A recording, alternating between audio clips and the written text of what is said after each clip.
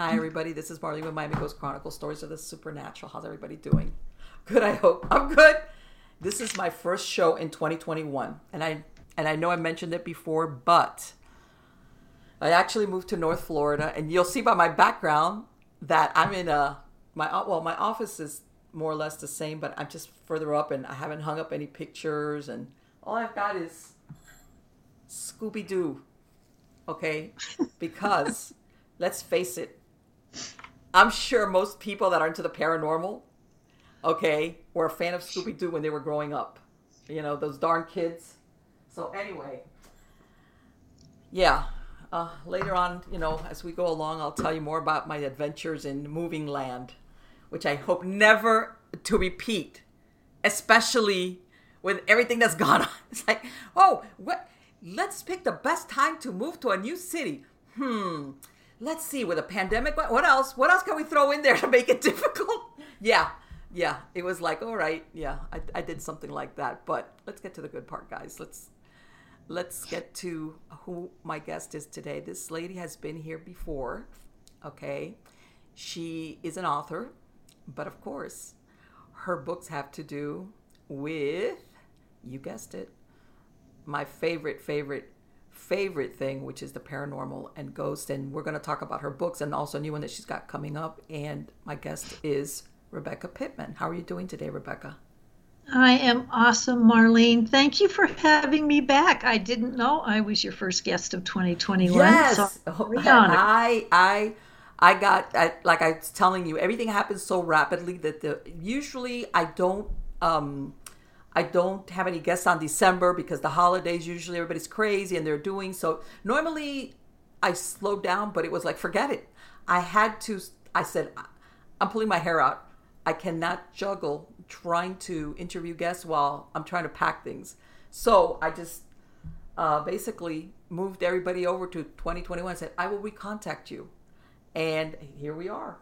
So, well, I appreciate it. I enjoyed talking with you last time. No, it's great. It's great. And believe me, it is a pleasure to talk to somebody that, like yourself, which loves not only the paranormal, you know, the ghosts, but the stories that are associated. Because a lot of the times, you know, the thing about the paranormal and ghosts is the ghost stories. In other words, sometimes it's not a question of proving whether it's real or it's not. It's just the historical aspect of what's going on with, you know, like you know, if, like, I believe the last one you told me that you already wrote was about Salem. Is that right? Yes, that came out last fall, The History and Haunting of Salem, the Witch Trials and Beyond. Okay. Because I always thought, because I've been to Salem a couple of times, and, you know, everybody focuses just strictly on the Salem witch trials, but I'm thinking there had to have been something that happened once the dust settled, in other words. Like, what happened with all these people that stayed living there in Salem? And then afterwards, you know, Well, that's interesting because there's kind of a love-hate relationship in Salem for, you know, any topics to do with witchcraft. Obviously the tourist dollars are nice to have. Oh yeah. But you're very cognizant of the fact that 19 people were hung and one man crushed to death and several others died in jail during this period. And so it's, you know, for the town to turn around and also watch it turned into a hocus pocus, you know, kind of a carnival atmosphere, it's hard. And I get it. And I walked that line when I wrote the book because I interviewed the leading experts in Salem. And I really wanted to handle this with good taste, with feelings and sensitivity. There's a lot of descendants of the victims that still live around there. Really? Yep. So that was very important to me. And there were times while I was writing that I was crying over the things that happened to these people. It was just awful. Yes. And you know, one would think, how could this have happened? You know, when you look at it through modern lenses or perspectives, it's kind of hard to think that young girls, teenagers, I guess, or preteens, could drive basically people to the point of execution, because that's really what ended up happening. It did, and it was almost a perfect storm of events. I think it would be hard to recreate it today, but maybe not. Mm-hmm. I mean, look what we've been seeing recently with Yes. rioting and one Yeah. thing inciting another. I Yes. don't think it's impossible that it could happen again today in a different form. Mm-hmm. But what got to me the most was that the girls actually admitted later that they'd done it for sport. These That's the people part they were never, they were dead. What? I'm glad you brought that up, because whenever I've seen any documentary about the Salem witch trials, it does everything from the beginning and who the people were accused and the girls, and then it stops. They never include that what you just said right now. Well, actually, Ann Putnam, many, many years later, finally got up in front. Oh, this is what it kills me. She got up in front of the congregation where some of the relatives were sitting of Rebecca Nurse and Mary Easty, and some of these people that she had cried out against and were now dead, and said, she apologized and said, we made it up. Can you Wow. imagine sitting there and looking at this woman who's now in her early 20s? I believe she was 21 when she finally confessed to it. Mm-hmm. But she was one of the more prolific of the accusers. I think there were over 400 statements with her name on it. Wow. She went after a lot of people. Let me ask you, do you think, is there any truth to what I've heard that part of it was spurred because these people that were accused and executed, they were forfeiting their properties? Well, that came after, but yeah, the thing is what I believe is that a lot of adults were whispering names into these girls' ears. Once Oh, this okay. took off, Yeah. and they realized people were actually listening to these girls and Mm-hmm. being brought before magistrates, they started giving them names of people that they'd had land disputes with, that Yeah. they just plain didn't like. Sarah Good was pretty much she'd had a bad reputation in the town. Sarah Osborne was same thing. She was kind of a beggar that got on everybody's nerves. Mm-hmm. And so they were getting rid of the people that initially weren't going to be missed a whole lot. But then it graduated to, like I said, these were people that their parents had disputes with. Where the land acquisition came in was good old Sheriff Corrin. Mm-hmm. Once you were accused and found guilty, you were allowed to go in and take their property. Wow. What he did, though, was as soon as they were thrown in jail, before they'd even had a trial, he saddled up and rode in with a cart and would take away everything they had. With the Proctors, John and Elizabeth Proctor were both accused and jailed at the same time. They had 9 kids at home. Sheriff Corwin rode in and took all their oxen, all their sheep, all the food out of the pantry, dumped the broth out of the copper kettle, took the kettle. I mean, Wow. these people, in fact, Giles Corey actually tried to sidestep it by putting things in a will so that if he did get jailed, Corwin couldn't come and take his property. Right. I heard something like that he tried to. It was unbelievably cold. And the part, though, I don't understand is that all these leaders of the community, all these magistrates, all these people that had power, nobody said, whoa, what's going on here? Well, that's the problem. When these magistrates were not lawyers, Right. they were clergymen. Back then, Harvard was turning out ministers and Right. and medical people. Harvard was not a law school yet. Mm-hmm. And so these guys really didn't know what they were doing. They were flying by the seat of their pants, and there was no charter at that time. That literally Massachusetts was flying without any government, without any rules. Right. And so like I said, it was a perfect storm. By the time the charter finally came back and they had the law in their hands, all these people had already hung. And so it's just a devastating time. I think if it would only have taken pivoting one of those pieces, it might not have happened. But as it was, Oh, yeah. it all came together. Right. And you think about all they would have had is needed is just one person in authority to stop it. To say, Well, and the thing that I think people forget because we're not that way today. Back then, they absolutely positively believed in the devil and witches. oh yeah. This was not a stretch of the imagination for them. They believed if your cow died, either somebody gave it the evil eye, right. or you had done something to displease God and the devil had come in.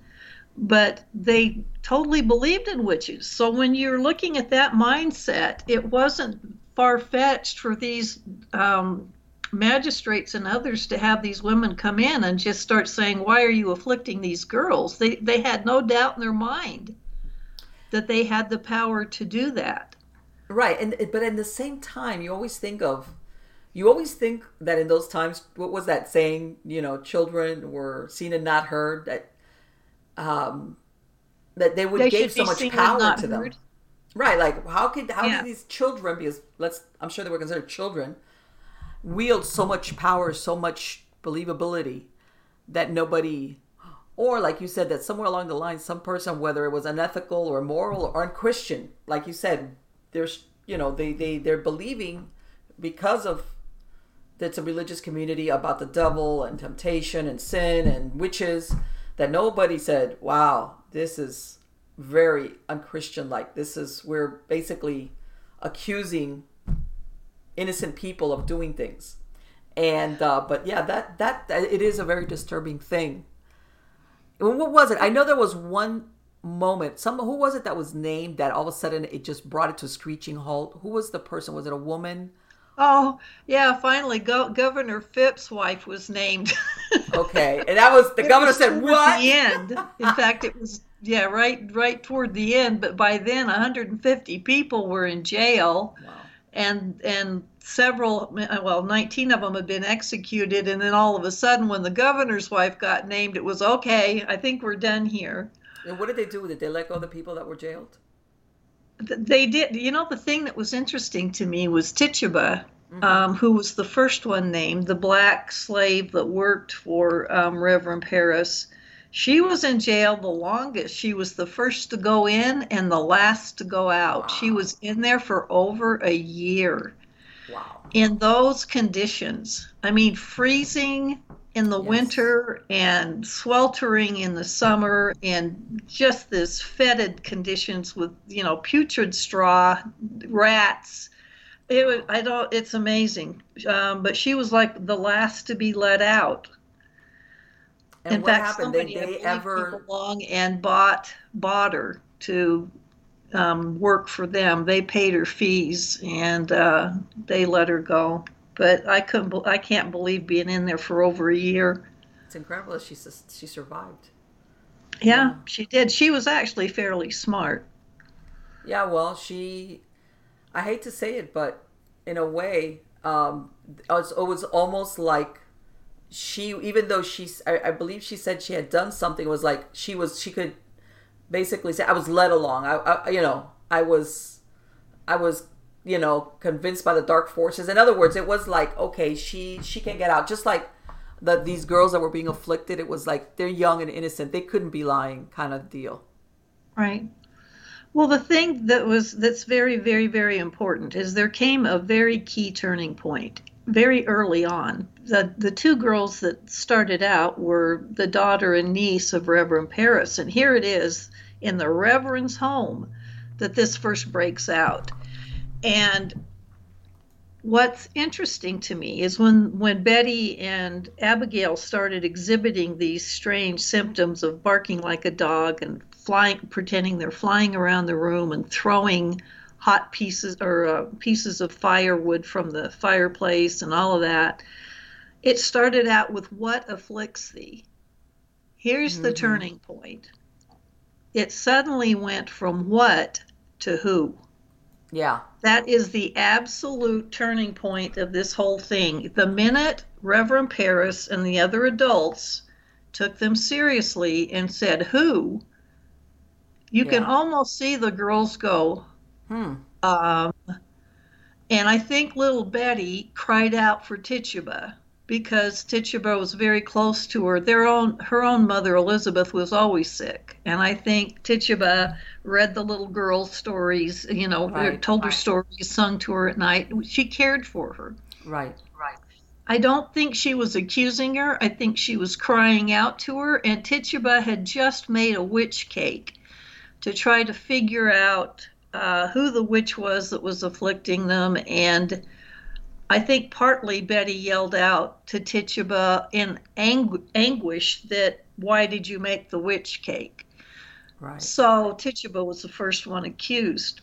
And then from then on, it grew. The next is, they said, who else do you see? Is it Sarah Osborne? Is Oh it yeah. Sarah Good? They Right. started feeding them Right. names. Yeah. And it was like, yeah, that's who I saw. Yeah, and then it went from there. Wow. But And if whatever they hadn't happened? said, who afflicts thee, I don't know that this would have gone as far as it did. Right. They would have. They. And I wonder if these girls at some point it was when it was too far along for them to backpedal on it, Right. because then, which I'm curious, the one that later on that they admitted, what were there any repercussions against them, or it was like, okay, well, thanks for letting us know that you guys basically sent people to their death.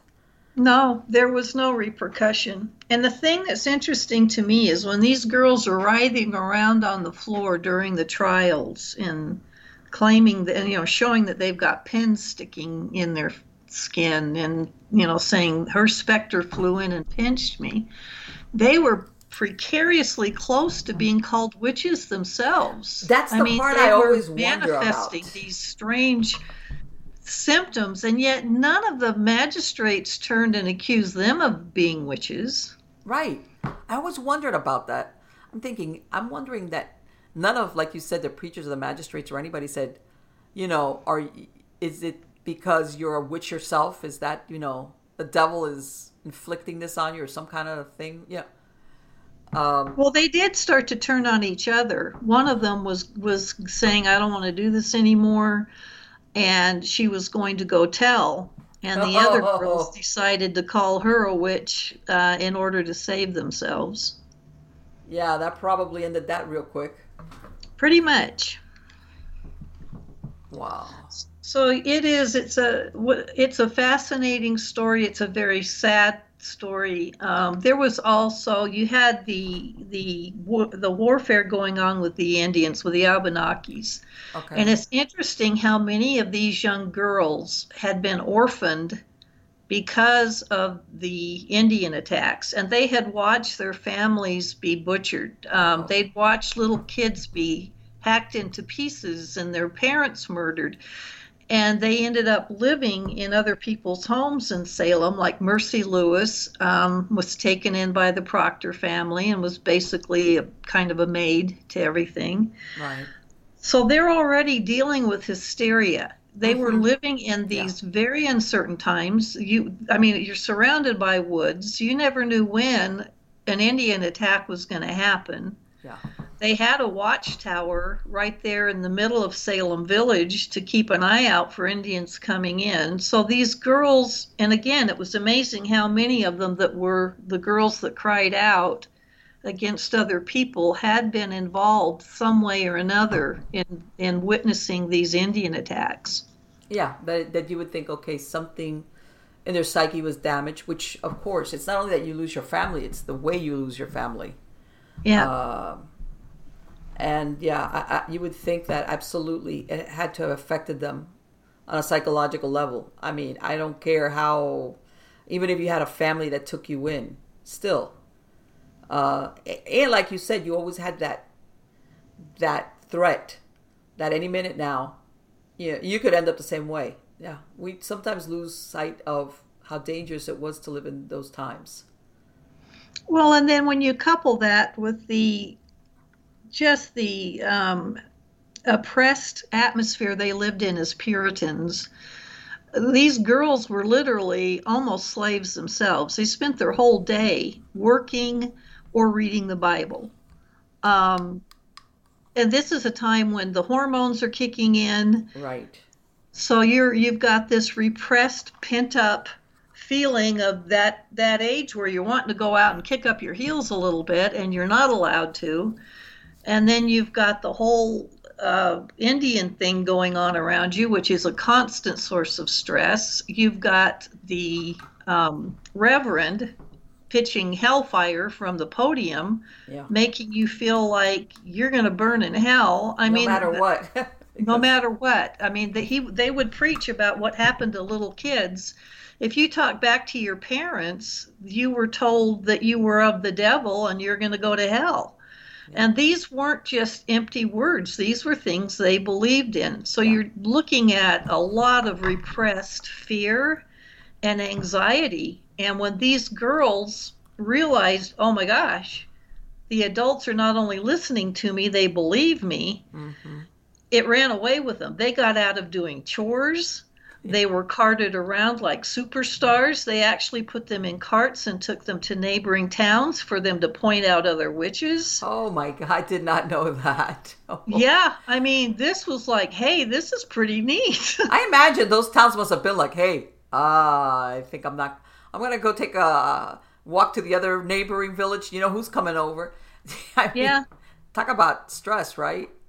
Well, I think what was the most upsetting is it might have been fun to start with, but when they saw them actually hang Bridget Bishop, who was the first one, wouldn't you have stopped? Exactly.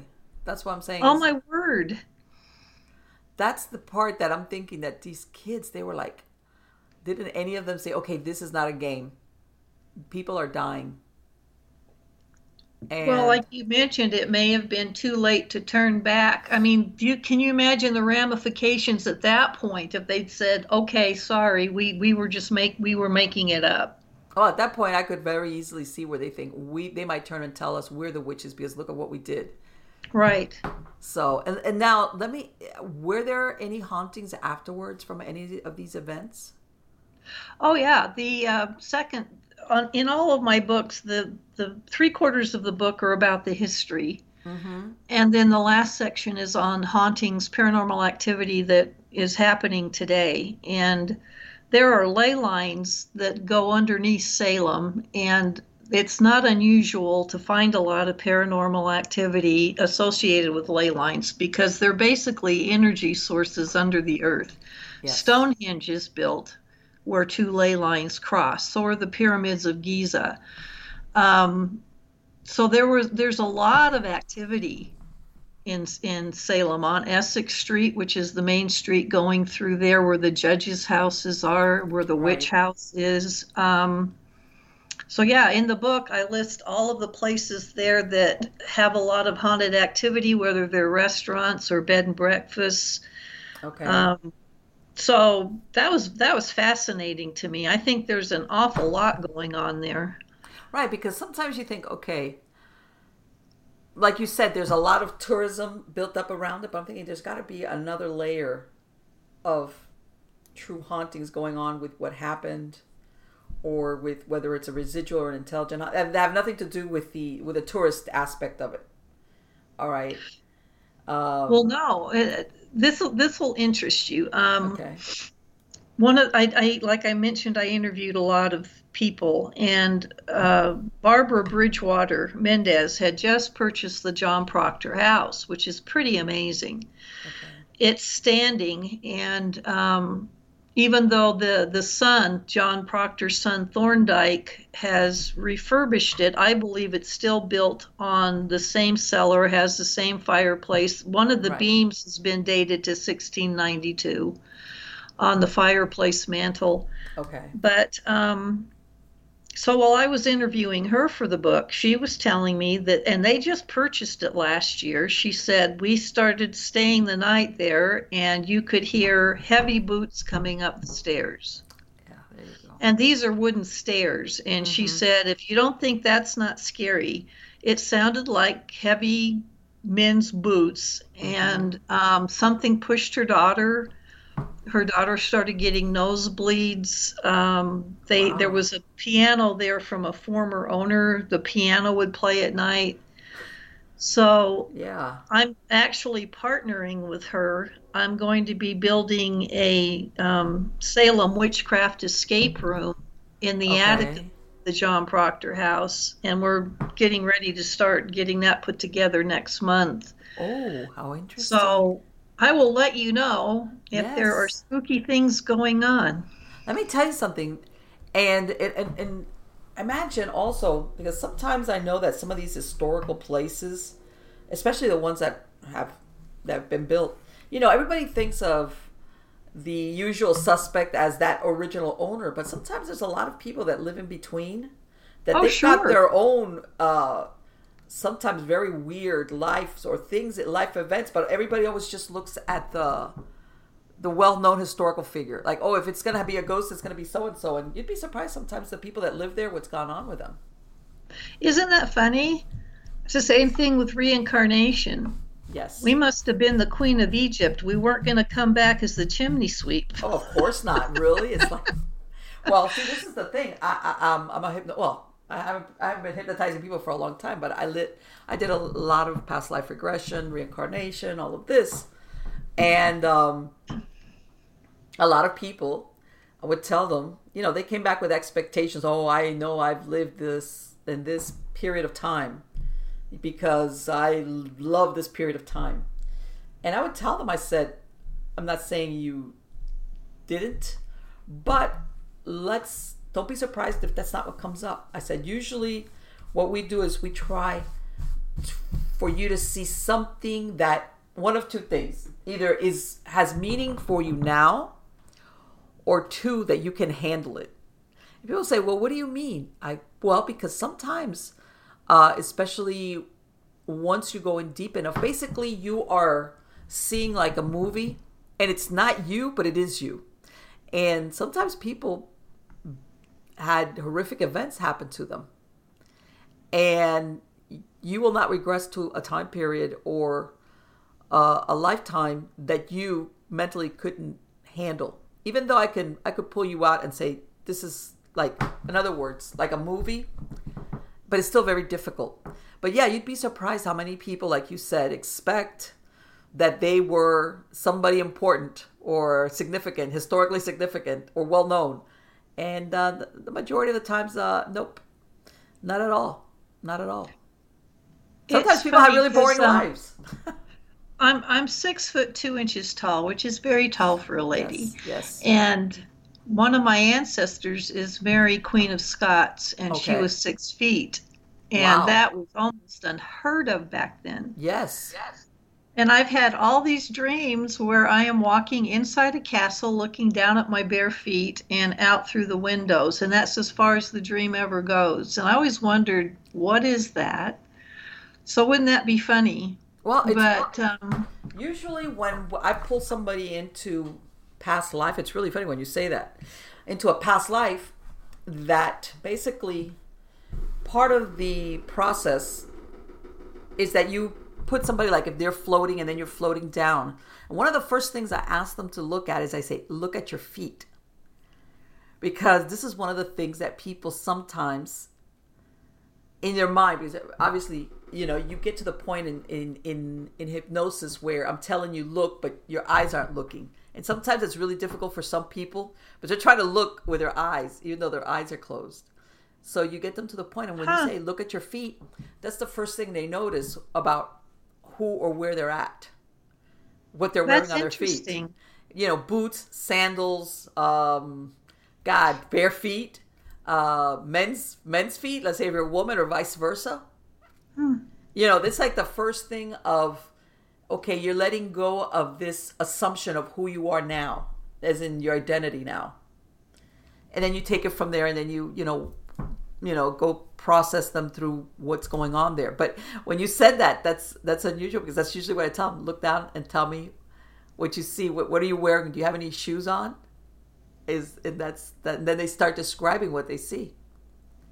All I see is the bottom of a long white gown and my bare feet. And I know I'm walking on castle stones, and I'm looking out through arched castle windows, and I can see just these green rolling hills, and it's almost twilight, and so the trees are starting to turn into dark silhouettes, and then I wake up. And it is a color dream, right? Yeah. Mm-hmm. That's another thing. People don't realize how many dreams we have that where there is no color. Really? Mm-hmm. I Yeah. think I don't remember a time I didn't dream in color. Yeah. There's a lot of times we don't dream in color. We just, as a matter of fact, that's why when we have these vivid dreams with color, we remember them like, wow, I had this really vivid dream. But yeah, we don't. A lot of times we don't. But yeah, stuff like that. Well, and you know what? That might be a tie-in. You know, there's a theory among people that do past life regressions that there's what they call basically genetic memories. You know, that either you reincarnate within your genetic line or that you, under hypnosis, can remember memories from your genetic lineage. That's possible too. And that's really interesting. Okay. Well, How often have you had that dream? Like for a long time? I haven't had it in the last 5 years. Before that, it was a couple of times a week. Really? Wow. Yeah, the thing that's always haunted me, pardon the pun, is I've always had a feeling of being trapped. And I couldn't figure out why. I couldn't think of one time in my life that I was ever trapped in a box or a small. I actually am fine in small places. I love the dark. Right. And I had a hypnotist once. I said, "Can you find something?" Maybe it was before I was 3 or 4, but I keep having this sense of being trapped, almost to the point of having a panic attack. Okay. You couldn't find anything. So I know I'm taking this too far, but when I thought of Mary Queen of Scots, she was imprisoned for, was it 18 years? I can't even imagine not being let out and having someone else have the power over unlocking that door. And I thought, maybe it's that. It could be. Well, I don't know. I've never been able to find out where this comes from. well, I also worked sometimes with people that they would have what fears or phobias. Fears, you know what it is. I'm afraid of dogs. Why? Because when I was a kid, I got bit by a dog. Okay, that's now why you have that fear. Right. Phobias are when you're afraid of something and you can't understand why am I afraid of this. I never had a prior experience with this that I can remember, or my parents. Nobody's ever told me when you were a child or a baby this happened, but you still have the phobia. And then that's when you go into hypnosis, and then you sometimes it is something from a past life that carries over. And there was one story that I heard, because I used to work also a lot with people to quit smoking. And there was one time it was something having to do with people that had problems, in this case stopping smoking and past life. And the story was that this hypnotist had a client, same thing, couldn't stop. The person would slow down because depending on how much they smoke, you kind of cut them down before you make them go cold turkey. But this client, there was just no way they could get this guy to stop smoking. It was like, and this person wanted to. Finally, the hypnotist said, well, let's do a past life regression and see maybe we can find out if the problem is there. And I can't remember exactly. It wasn't that far back historically, but it was a point in time where execution was by shooting. You would get shot. And this man, he saw himself as a prisoner of war. And he was being let out to be shot. And you know how they say, do you want your last cigarette? Like the last smoke. Oh my gosh. Yeah. And he was caught up on this. My last smoke was, after I finish this, I'm going to get killed. I'm going to get killed. Huh.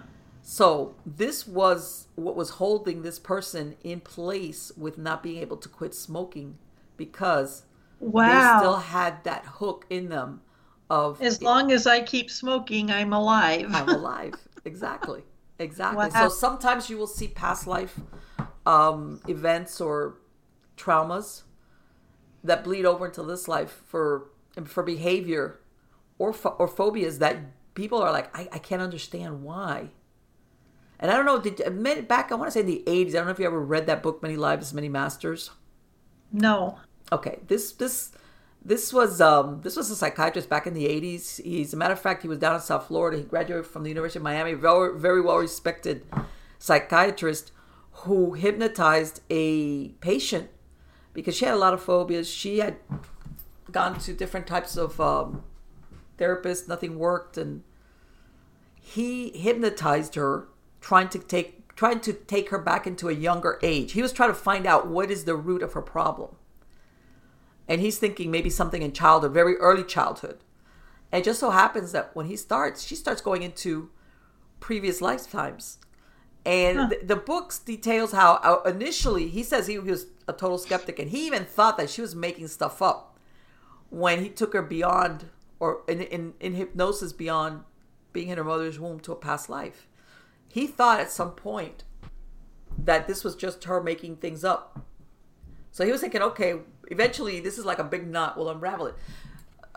Long story short, the whole book basically details how he came to the realization that what she was describing, and she gave enough details about who she had been in prior lives that he realized that this was an actual regression into a past life, not her making stuff up.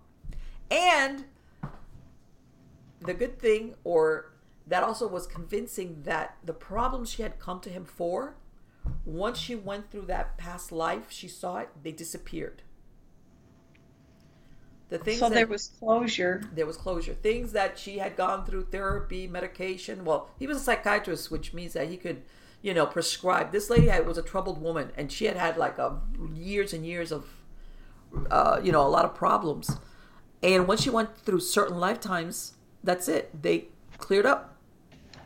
That's amazing. Yeah, that was back in the 1980s. That was a really interesting book. But yeah, there's and if you speak to a lot of, or read about a lot of psychiatrists and mental health counselors that work with hypnosis, this is how they stumble onto past life or attachments or things like that. Just happenstance. They're hypnotizing their client just for, to relax them, trying to discover, what it is that you've got in your head that you don't remember consciously, but it's there.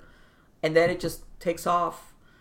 And they themselves have a hard time coming to accept that whole past life.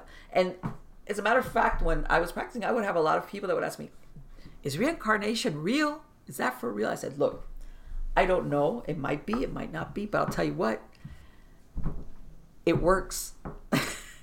There are a lot of people that, not right away, because sometimes it takes a while, will go through a certain lifetime where certain things, dreams, bad dreams, phobias, or certain behaviors, they're corrected after they view that lifetime. Now, that's really fascinating. Now, can you say, was it, were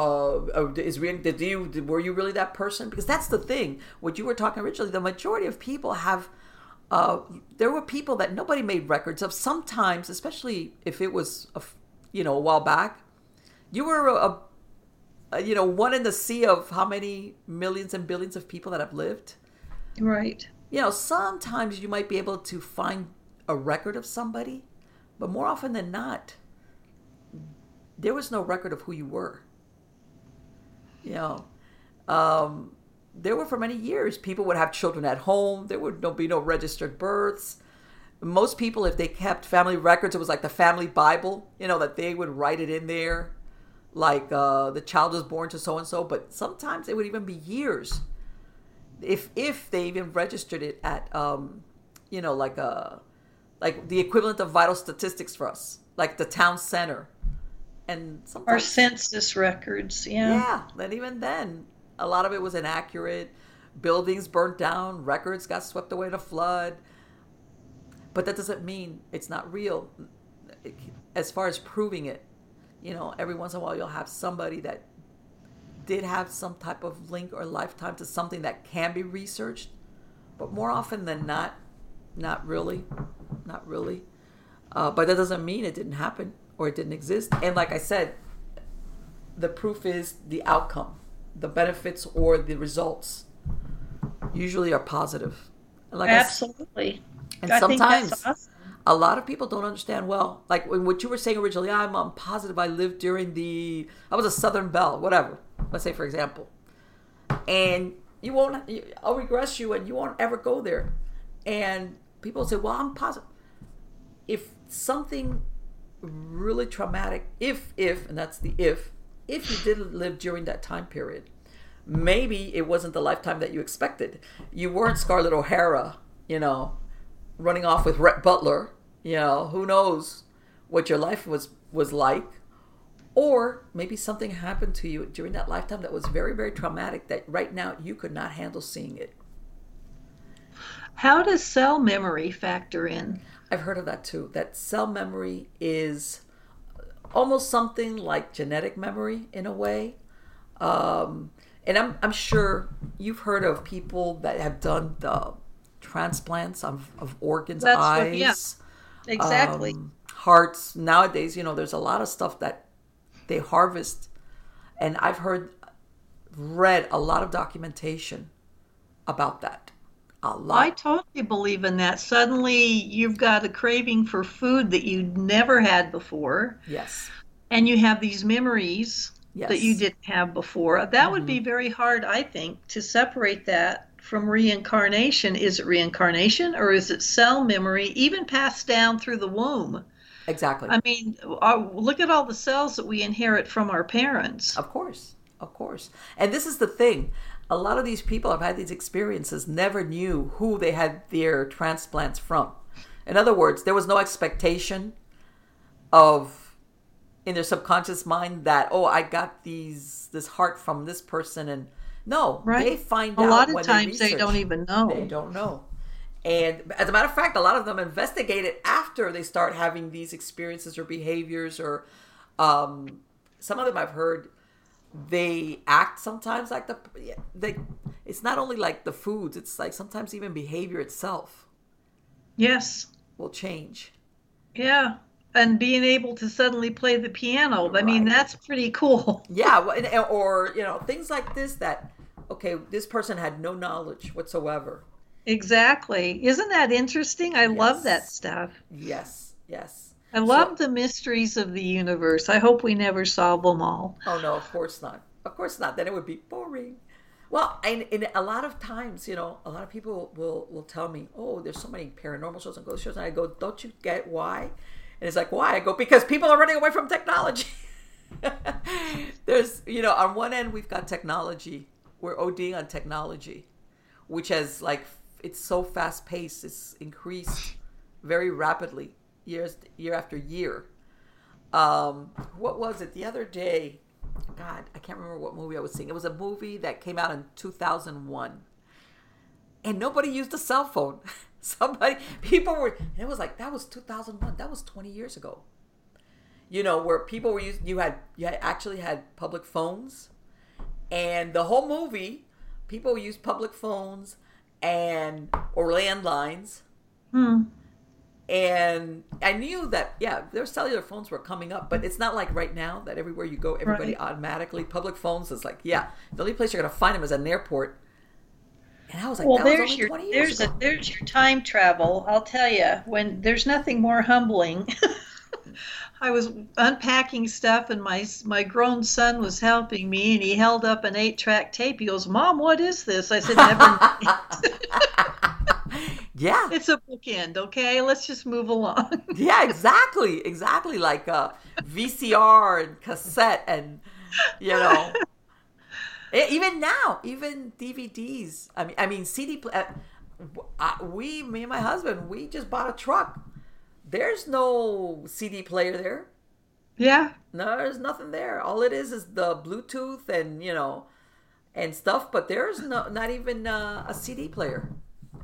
So I have 9 grandchildren, and to have them say, Grandma, it's not rocket science. You just push that, and that. I mean, and they're 5 years old, and I'm going, oh my gosh. It's like, all right, quiet you. Go sit over there. Yeah, excuse me while I call my 4-year-old grandson to figure out the Wii system. Yeah, yes, they're.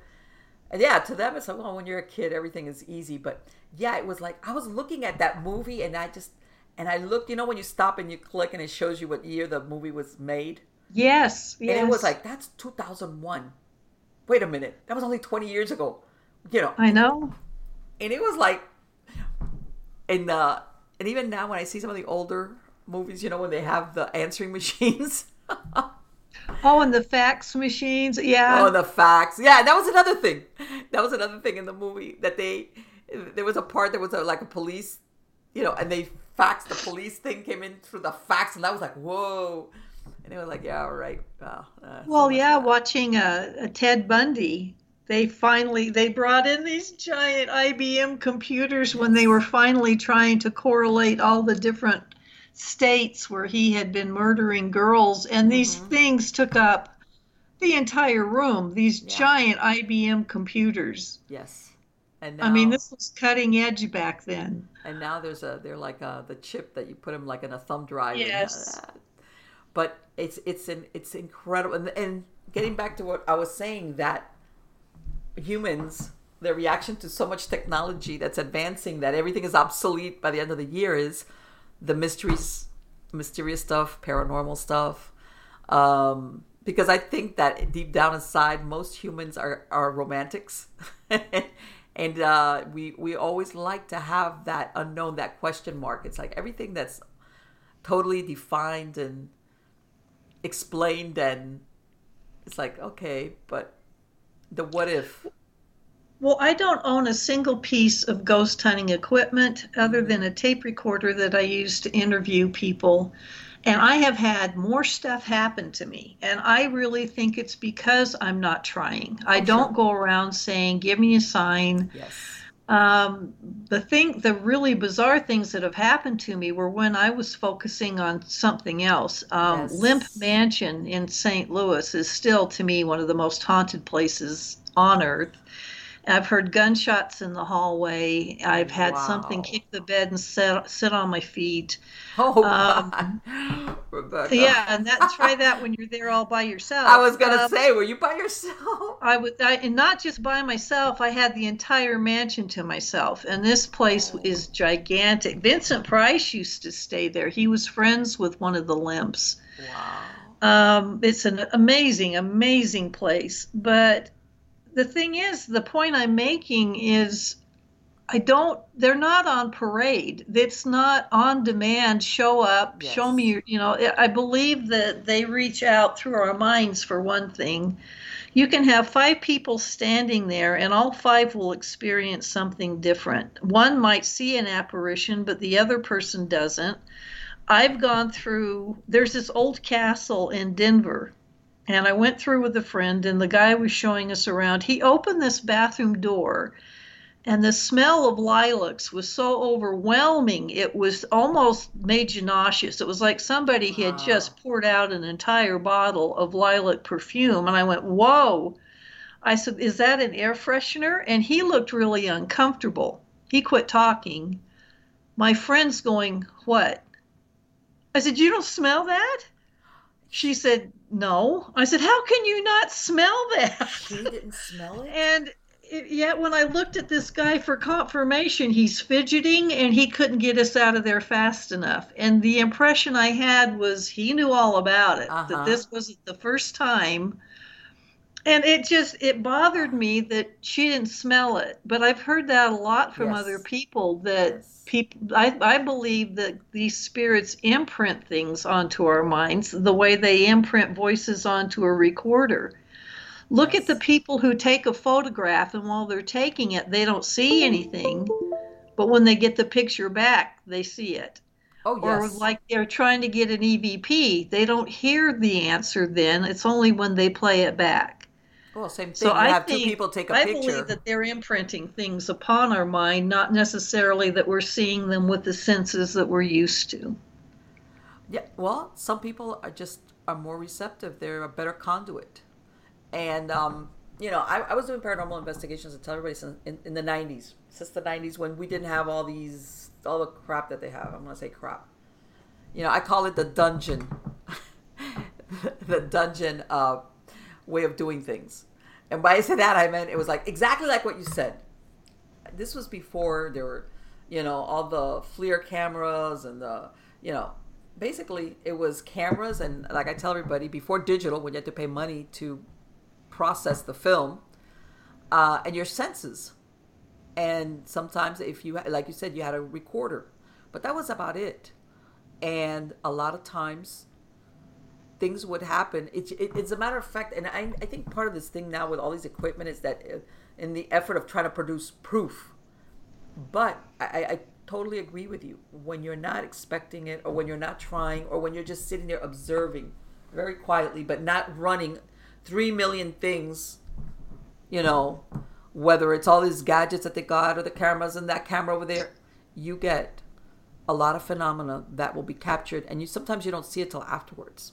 Or, contrary to what people say, it's the camera or the recorder or something will not capture it, but you, and I'll say your body, after a while, when something's about to happen. If you're, if you're awake, there's something that you recognize, and you're like, and you might not register it on equipment, but you know it.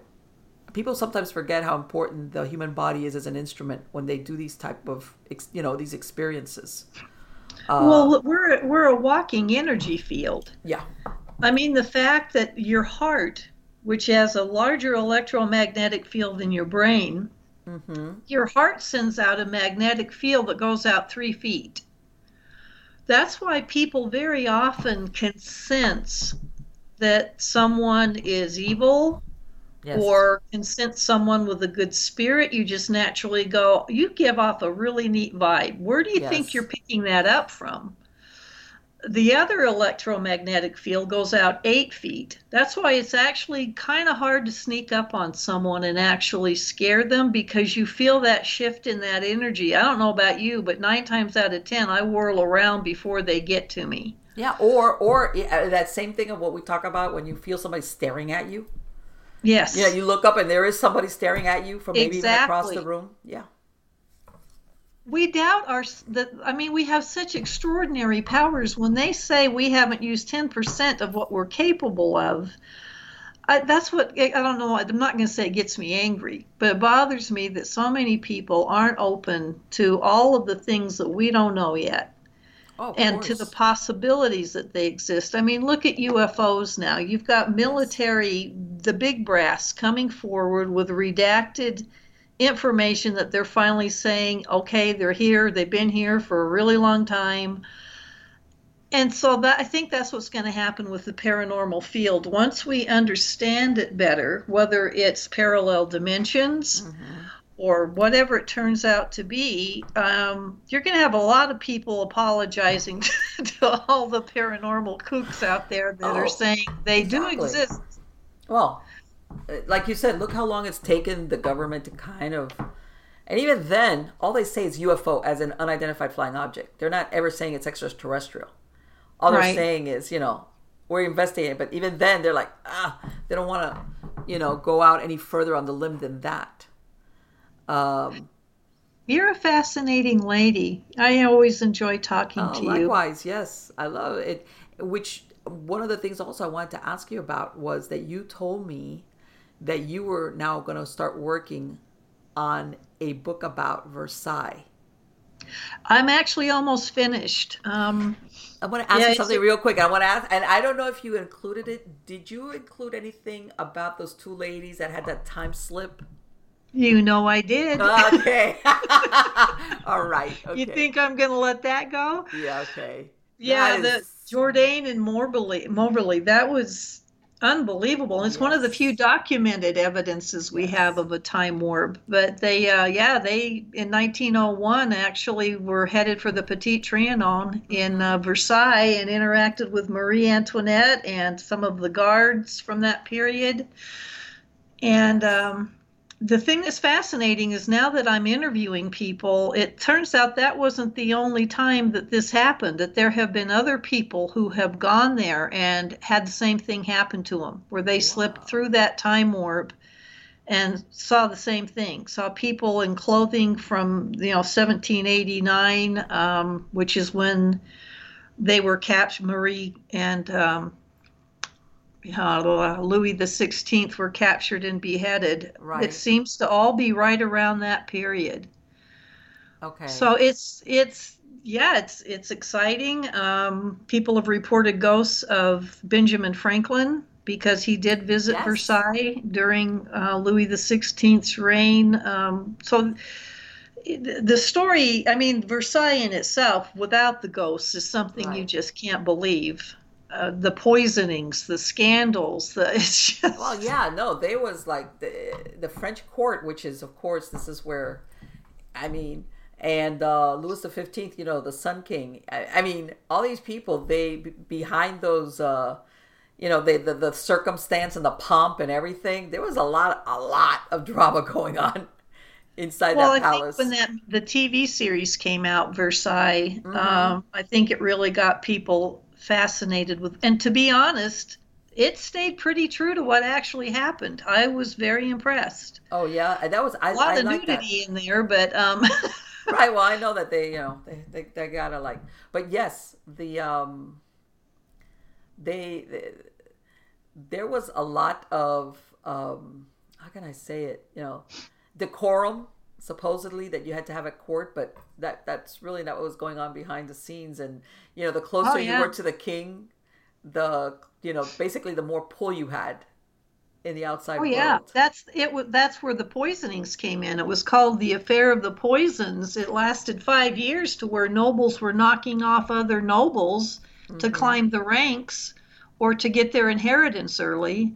Right. Um, I actually bought a poison ring after researching this, and you just flip it, and it opens and reveals a hidden compartment. You can put arsenic in there and literally walk by, flip that open, dump it in the drink, and keep going without breaking stride. And all of these people were dying. Right. So And the it's scandals that went on in that court are just unbelievable. And the manipulations, you were never safe. You never knew who was trying to undercut you. and I what wouldn't was have it? wanted to live there. Also, what was it? The that lady. She was. I believe she was. I want to say she was Louis XV's one of his mistresses, and Pompadour or Dubarry? no, it wasn't Dubarry. It was Pompadour, and that she was going to a lady that was like a seer. And this lady, what was her name? Le Voilan, something like that. Some Oh, that was Madame de Montespan Okay, with Montespan. I'm Louis the sorry. 14th. Yeah, Okay, with the Sun King. okay. Yeah. It's a lot of Louis, Marlene. I know it's a lot of Louis, man, and they were all like, man, they were- and that's basically this person. If you go by what's true, well, what's true versus what was actually written, she was killing children, and I mean that was a pretty horrible type of thing going on there. I thought when I saw that in the TV series, that didn't happen. It actually did. Yeah. They didn't kill the baby, but they cut it because the blood was supposed to be used in this aphrodisiac. She was trying to enhance Louis XIV's passion for her because she thought he was slipping away from her. Right, right. And all your power lay in being the mistress to the king. Yeah, it's fascinating, but it is funny. I mean, I thought the reason they had monikers like the Sun King or the God Given or the Beloved was they were all Louis. It was the only way you could keep track of them. And I'm Yes. thinking, there's other letters in the alphabet. No, but it was You've like got Louis the 13th, 14th, 15th, 16th, and a lot of them named their daughters Louise. And I'm just Louise. like, ah! No, yeah, it was in they were yeah, in that Versailles. I mean, when you read it, you realize um that sometimes it was very sad because especially these princesses, they would ship them off to these countries when they were very young. Oh, very. Basically, they would be married, but I mean, they wouldn't consummate the marriage till they were older, but they would be basically taken away from their parents when they were children and they were brought up in the court of the country of Another to. country. Hmm. Yeah, they were political marriages, very often to seal a treaty deal or a Yes. negotiation. It was, I'll give you my daughter to marry your son. And Yes. I was just writing about that with Louis the 15th. The little girl that was pledged to him was only 5. Right. And at the time, he was 15, 14 or 15, and they Right. realized look, he can't wait around for her to get older. We need to get him going here. We need an heir. Exactly. And they sent her back to Spain, but she was the first one that was engaged to him, and she was literally 5 years old. Yes, because there was nothing worse than not having a Dauphin. That was the only reason. No, really. If you didn't have an was. heir, it was bad times. It was very. You're It was, very well versed on this. I'm impressed. I'm into the romance novels. I'm only kidding. I've been reading. I think since I learned how to read, and I read a lot of different things, historical. And I agree with you. Sometimes you have historical fiction that's not very accurate, and then there's other stuff that's more accurate. And I was going to ask you, have you ever heard of the Scarlet Man? As far as the hunting at, well, he was in the Tuileries, but he's supposed to be something that was seen periodically throughout history by different royal, whether it was a queen or so and so, and basically seeing him was like something bad was going to happen. I did not hear that. That was at the Tuileries? Yes, and he's called. Okay, when you first mentioned him, I thought you were talking about the man in the iron mask. No. I will have to look that up. Look it up. It's the Scarlet Man, and some people describe him as a man. Some people describe him as an imp or like a devil.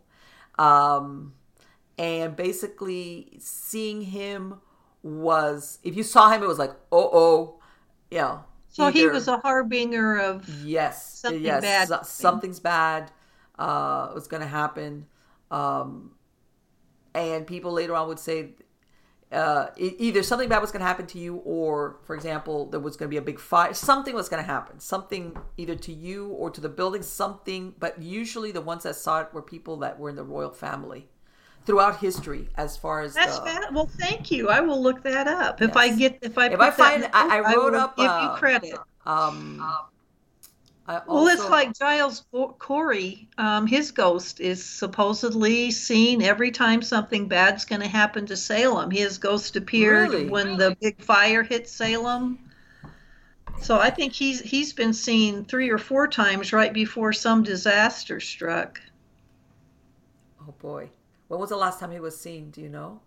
I don't know. I think it's been quite a while. People still see his ghost, but they just found it interesting that when he did appear, something really bad was about to happen. Yeah, it's like, here you go. Yeah, because he put a curse. Didn't he put a curse on the ones that were involved in killing him? The sheriff. They said that, but I couldn't find that he actually said anything like that. The last words he said was more weight when they were crushing him to death. Right. Bridget Bishop supposedly put a curse, and that may be true. Actually, one of the places that she haunts is Turner's Seafood, which is right in the middle of Salem. Okay. And her apple orchard was supposedly there.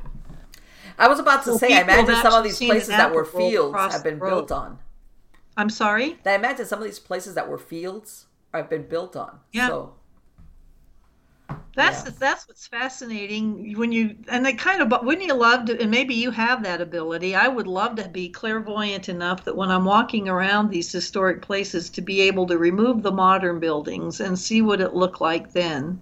Yeah, I was writing about Lizzie Borden. I was thrilled that there are so many places that are still extant, that they are still standing. You can go stay in them. Yes. That's not always the case. No. But there are a lot in Salem that are still standing, which is awesome. Well, they've done a pretty good job of the conservation of the original buildings as much as possible, which is sometimes, they basically, I've seen a lot of places, like you said, torn down. And that's it. Once it's gone, you go there and there's a Holiday Inn. I was like, yeah, it's very spooky here.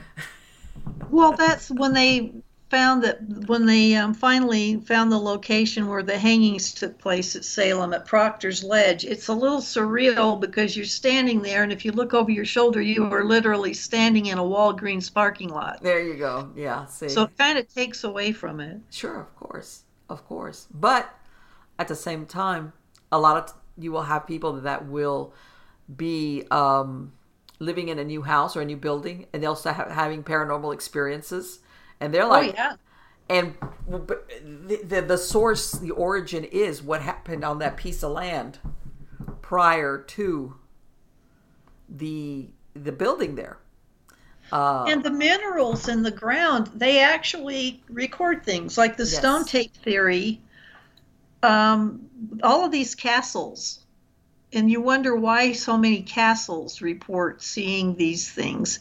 It's like a residual loop, like the hooded monk appears at point A, walks across the ground, and disappears into point B. Same thing every time, he doesn't deviate from it. Well, what they found was the stone in these castles had flintstone and quartz is used in radio transmitters and receivers.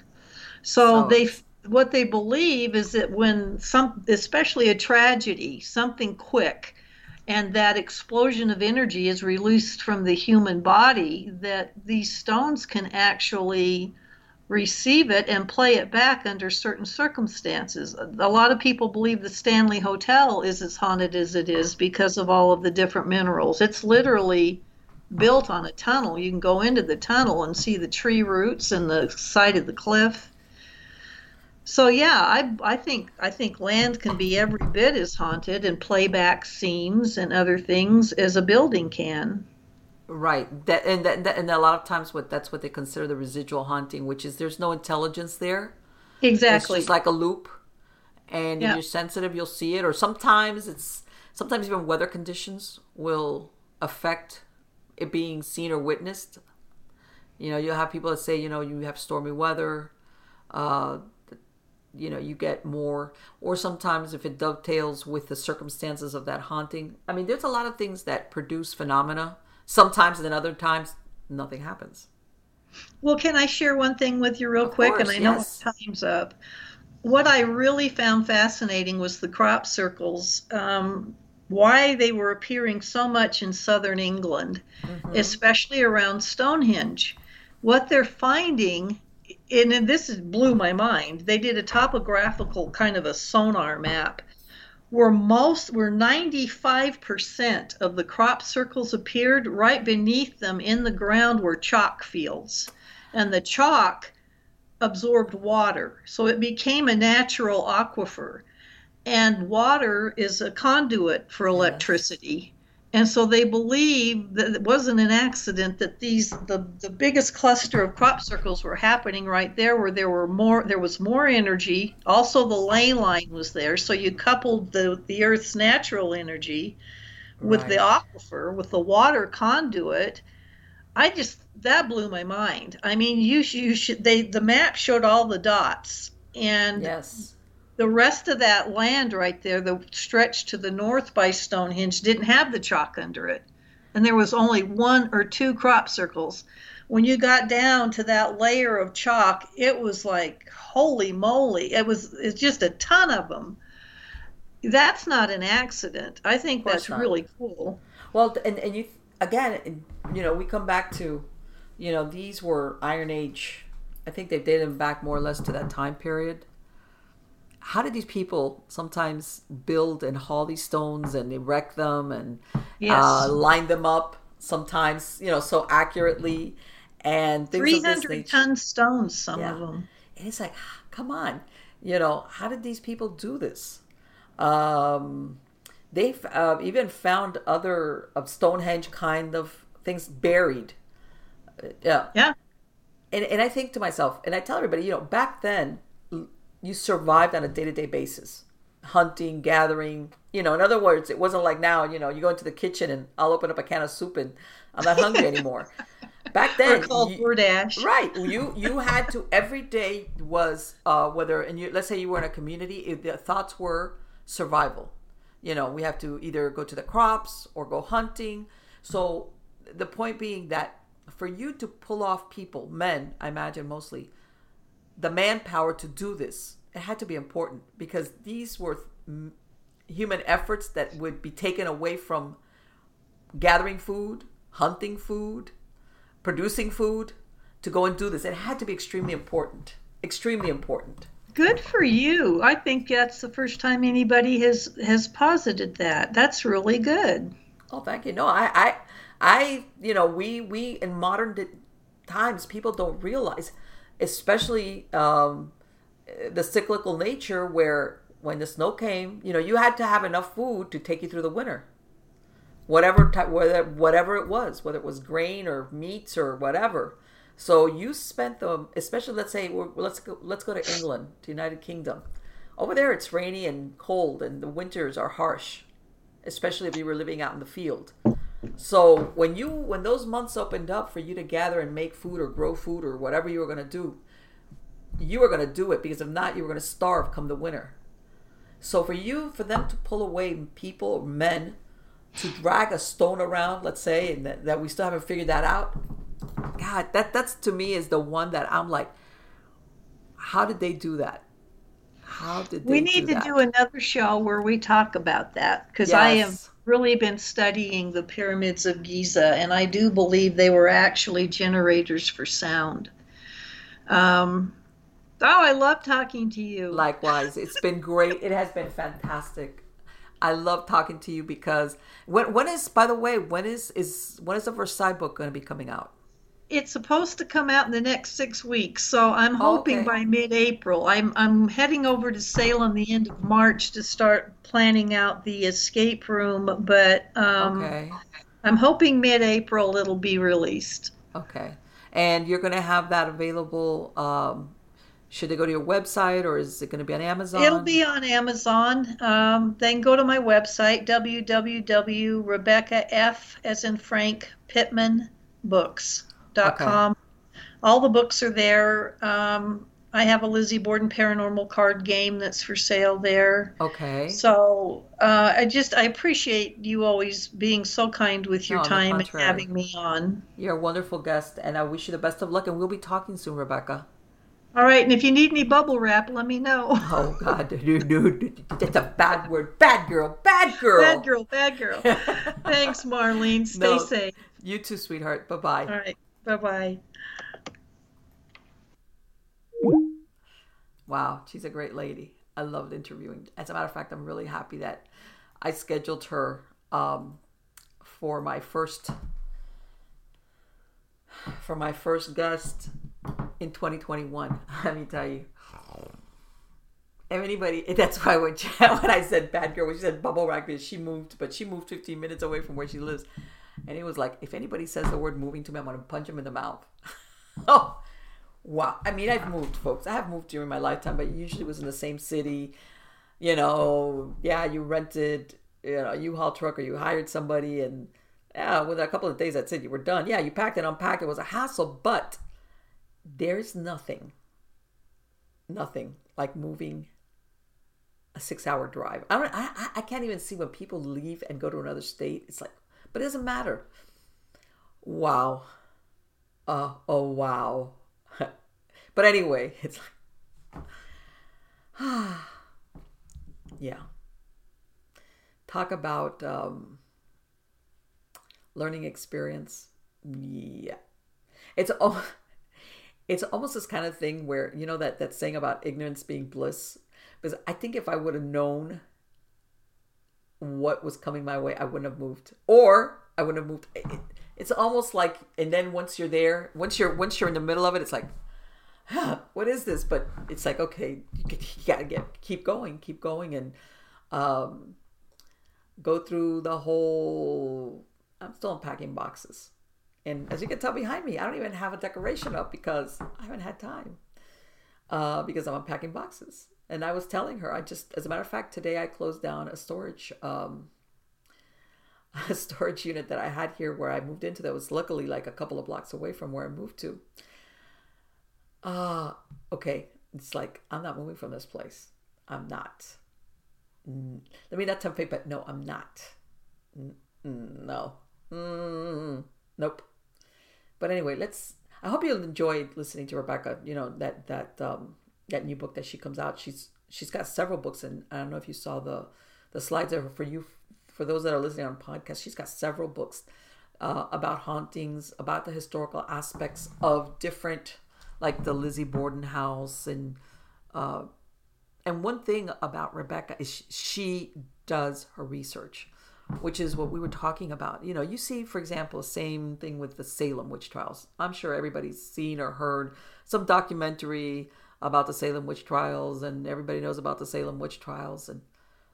But how many ever go and say a few years later, these girls admitted that they lied? I don't see it. Most people, it only goes as far as the outcome or when it stopped. Like they said, when the governor's wife suddenly became one of the accused is when they said, okay, this is getting out of hand, stop it. And then it just stopped. And that's as far as it goes. And let me tell you something. I think it was a very valid question to think, how could that have happened? And could that happen again? Because to us, it's like, it's very obvious. Who would believe a bunch of teenage girls or preteens, tweens, who are rolling around the ground and pointing their finger at somebody's a witch, and you think, well, okay, these were Puritans, and they believed in the devil and the witches. Okay, all right. But still, it's like, okay, did any of these people, nobody, what about your conscience? The thought that you might be accusing somebody that might be innocent. And then what she pointed out, which is that there was absolutely a component of greed involved in it. And then later on, when they admitted that they had gotten carried away and that was a game, that there was no repercussions. So yeah, and I hate to say it, but it's almost in a way like mob mentality, that we think that could never happen. Who would fall for that? How could people get arrested and executed and crushed to death and have their homes and all their goods basically confiscated? That wouldn't happen, right? Yeah. You know what? Once upon a time, I'll tell you what. It's February of 2021. About 15 months or less, at the end of 2019, I would have said, no way. No. That could never happen. That was because that was back in Massachusetts. Forget it. Massachusetts in the pre-colonial times and blah, blah, blah. And those people, they got carried away. Now, a year later, so many things have happened that I never thought could ever happen. I'm not so sure that what I considered impossible is impossible anymore. It's not. And the point I'm being is for people to, using the example of the Salem witch trials, that people think stuff like that only happened back then because superstition, ignorance, people that were religious zealots. That could never happen now. There's a lot of things that have been happening in the last year or so that I never, ever, ever thought I would live to see. And it's happened. And you might think, well, it's a different thing, Marlene. Yes and no. Yeah, it is different, but extreme changes as in our lifestyles and what's been happening now, stuff like that if somebody would have told me Christmas of 2019, that's a good jumping off point. Christmas of 2019, if somebody would have said this is going to be happening, people are, you're gonna have to wear a mask to go everywhere, businesses are going to be shutting down for months, and even now, I mean, everything that's come with it, everything, it's like, because it's like a cascade effect. I would have said, no, what are you talking about? That's not going to happen. Nobody's ever going to go for that. Yeah, all right. Wake up, girl. Yeah. That's why I'm saying when we look back at historical incidents and we think that could never happen again, be surprised things that can happen again. If not exactly the same, but things that you would think, no way. You know, what's that saying about that if you don't study history, you're doomed to repeat it? Wow. But anyway, I hope you like the interview with Rebecca, I urge you to go to her website, which I'll have a link in the credits of the show. Also, you can find her on Amazon. Like I said, if you like paranormal books that are well researched historically, in other words, it's not the fluff stuff. It's not the, oh, and there was a story, but there's really no historical veracity behind it. If you're one of these people like, hey, I really want to know what happened either to this family, to this house, to this location, what was historically accurate, which a lot of times, I tell everybody, because I'm a research buff myself, sometimes when you look at the truth, it's more disturbing than the stories that are circulating out there. To me, that's great. I love the ghost books where the history backs up what was said, or contradicts it but explains it in a certain way that you say, now I get it. Wow, that's really what happened. Now I can see why, man, that place is haunted, or why people see this certain whatever it is. Or maybe it's not, the usual suspect. Maybe the person that's really haunting it is this other person who this is what befell them. So if that's your bag, baby, check it out. And again, thank you so much for being part of my audience once more. I have already my slew of people that I'm going to interview coming on. I'm going to be bringing back people that I interviewed before, which people love them, and also new people. Again, if you have any true stories that you'd like to share with me, and you want me to, like I say, if I will interview you, if you just want to email me the story, I will read it. If you want to be anonymous about it, that's fine with me. If you want to just make a first, whatever the case might be. Again, it doesn't have to, it could be something that was told to you, or it could be a family haunting, or, in other words, it's just a story. It doesn't need to be proof or explanation of why it happened or how it happened. Just a story. Get a hold of me. Go to Marlene at MiamiGhostChronicles.com. You can email me there. Go to MiamiGhostChronicles.com. There's a Submit Your Story tab. I'm working on book number 2 of this, which is, there we go, Lady in the Blue Kimono. Okay, Film Noir Murders. I'm working on book 2 of this, which is, these are all real true crime happenings, true crime murders that happened between the 1920s to the 1950s. A lot of them, the film noir. And if any of you are familiar with the film noir films, which were the Gumshoe, Humphrey Bogart, the Femme Fatale. It's kind of fashioned after those years, unsolved murder mysteries. Some of them were solved. Some of them were quite